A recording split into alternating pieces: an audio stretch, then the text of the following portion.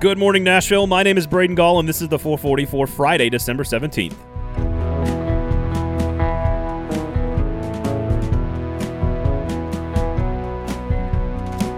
Coming up on the show today, we will take a look at the monstrous matchup in basketball at Bridgestone Arena between Memphis and Tennessee. We'll take a victory lap around the Jacksonville Jaguars and Urban Meyer, but we begin with an in-depth look at how the Titans should go about attacking the Pittsburgh Steelers on Sunday. I just want to remind you guys, of course, of the Kingston Group. You know I do it every single morning. These folks are award-winning, locally owned custom home and remodeling firm. The best people in the business in Nashville, of course. The home industry slammed right now in this market, but you need to make smart decisions for your home, for your family, and for your bank accounts, and that's where the Kingston Group comes in. Check out their website. Have a conversation with them. BuildKG.com. Just talk with them. I guarantee you will learn something. You will be a smarter homeowner because of it, whether you use them or not. BuildKG.com. Remember the name, the Kingston Group.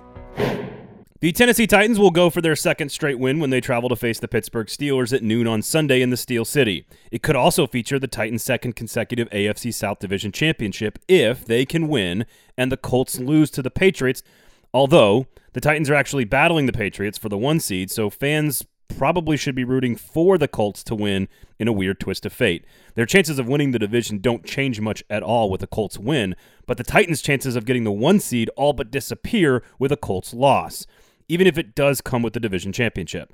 The Colts are a 2-point favorite over the Patriots at home.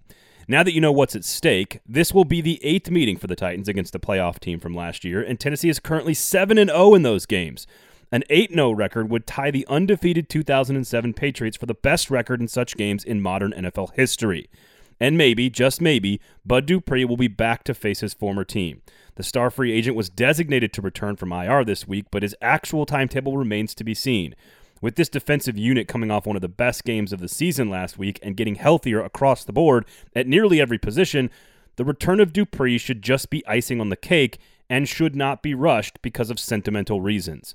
Either way, this should not be the side of the ball to worry about. The Steelers are 23rd in yards per play on offense, 22nd in scoring offense, 28th in rushing offense, and 26th in yards per passing attempt.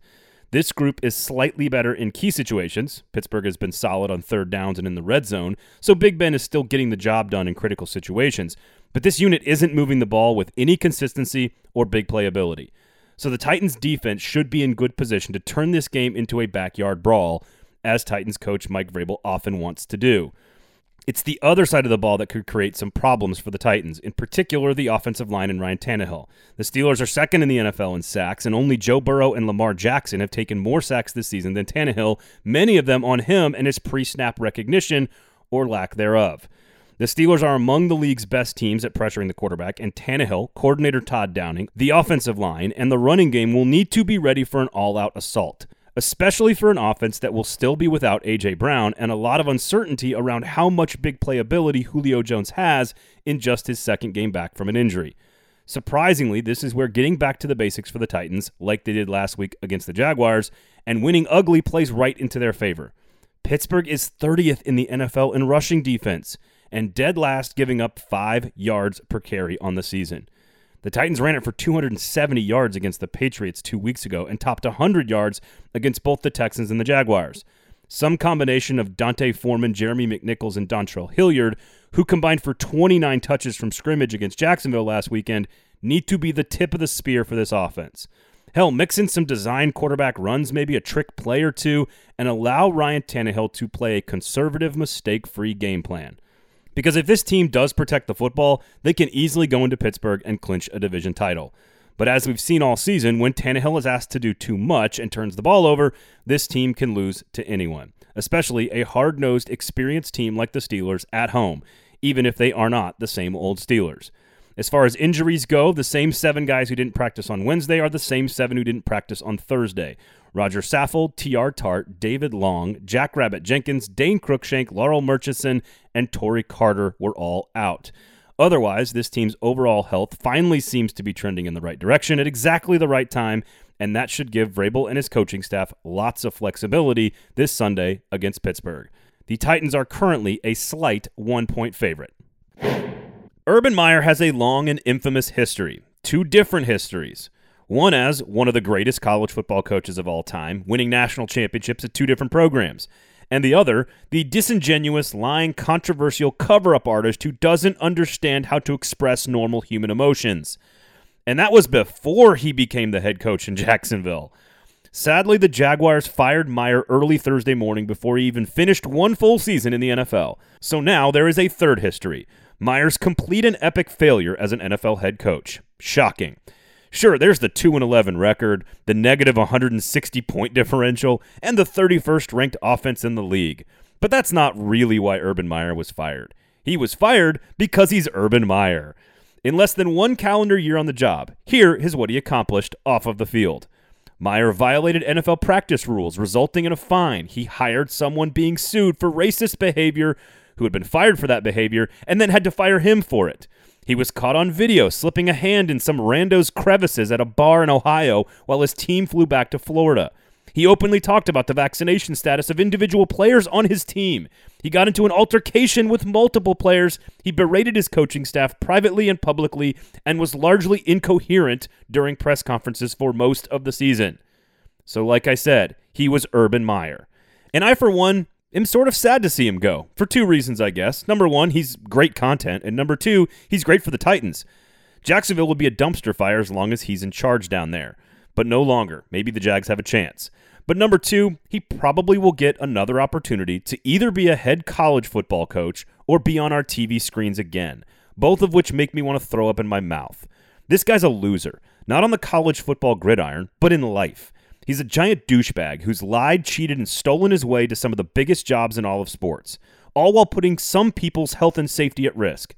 And people just keep giving him chances despite an obvious pattern of behavior that my freaking 5-year-old understands is pretty awful. I just hope some athletic director or program director at some big program or big network doesn't give this creep another chance. Good riddance, Urban. Hate to see you go. Don't let the door hit you where you know you're not supposed to put your hands.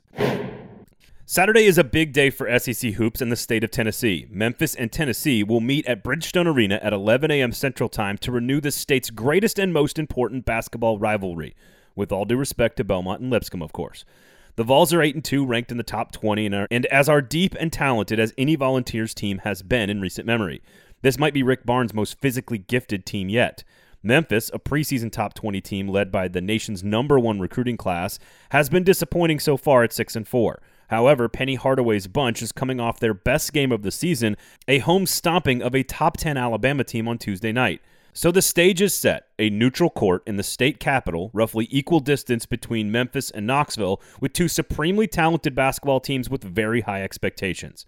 No, it's not close to the #1 versus #2 matchup at the FedEx Forum in 2008 between John Calipari and Bruce Pearl, but it's pretty damn close and basically the next best thing. And here's the weird part. Outside of this game or any other time they face each other, both fan bases should be rooting for the other one to be good.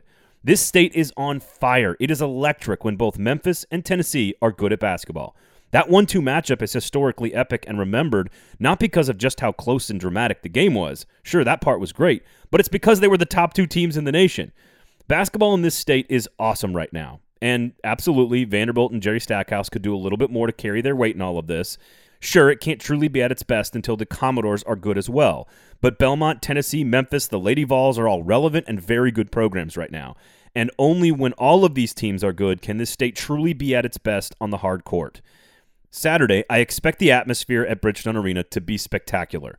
As far as on-the-court matchups go, let's bring in Josh Ward of WNML in Knoxville to help break down just how big of a physical test this will be for the Volunteers. I think it is. Let's see how Tennessee matches up. I expect that Memphis responds. I thought going into the week, okay, if the Tigers are going to turn things around, if the light's going to come on in terms of the way that they play, not necessarily the results of the game, but do they look more locked in together? Well, then it's going to be against a couple of top 10 to 20 teams from the SEC, especially one in state in the game coming up on Saturday. We saw that against Alabama. A lot of the Tennessee conversation begins with Kennedy Chandler. There's a Memphis connection, by the way. Well, let's see how he matches up against a veteran point guard on Memphis's side. And then Jalen Duren, I thought he just looked physically imposing against Alabama. Okay, let's see how Tennessee responds there. You have a veteran in John Fulkerson. You have a young player in Brandon Huntley Hatfield, who we've been talking about a lot in Knoxville. What is his role moving forward? How much can he help Tennessee's basketball team? Because his potential is sky high. It would rank very high on Tennessee's roster. And then Josiah Jordan-James, he's going to matter so much. So, yeah, that physical matchup, Kennedy Chandler, Huntley Hatfield, Josiah Jordan-James, talking about the highest rated guys when they arrived at Tennessee. How will they respond in this game? That was Josh Ward of WNML in Knoxville. And yes, I think when you watch this Memphis team against Alabama, you saw the pure athletic God-given ability, and Tennessee's got more of that than it's had in the past, but this will probably be physically their biggest test to date, despite the record that Memphis is carrying into this game. I cannot wait. It is going to be absolutely awesome. Special thanks to the Kingston Group, of course, for bringing you the 440 every single morning. They are Nashville's award-winning, locally owned custom home and remodeling firm. BuildKG.com is the website. Before you make any big decisions about your house, make sure you talk to the great people over at the Kingston Group. That's BuildKG.com. Thank you guys all for listening. Have a wonderful weekend. My name is Braden Gall. You can follow me on Twitter at Braden Gall. Make sure you're checking out all the other great pods here on the 440 Sports Network. Fringe Element for SEC football, the Gold Standard for Predators hockey, Club and Country for Nashville SC, and Lamestream Sports out today on Friday with special guest Jeff Pearlman. All of that, of course, right here on the 440 Sports Network. We really appreciate it. Thank you guys all for listening. Please share the product. This has been the 440 for Friday, December 17th. The 440 is a production of 440 Media, written and produced by Braden Gall, music by William Tyler.